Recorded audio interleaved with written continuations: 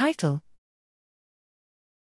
Cytotoxic CNS-associated T cells drive axon degeneration by targeting perturbed myelinating oligodendrocytes in PLP1 mutant mice.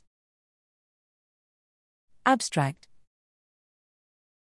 Myelin defects lead to neurological dysfunction in various diseases and in normal aging. Chronic neuroinflammation often contributes to axon myelin damage in these conditions and can be initiated and/or sustained by perturbed myelinating glia.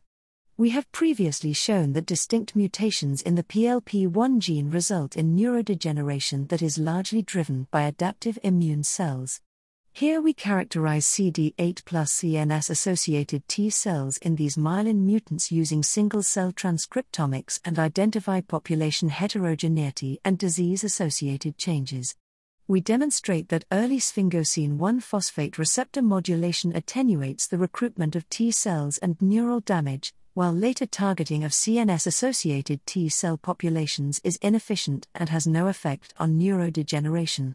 Applying bone marrow chimerism and utilizing random X chromosome inactivation, we provide evidence that axonal damage is driven by cytotoxic, antigen-specific CD8+ T cells that target mutant myelinating oligodendrocytes.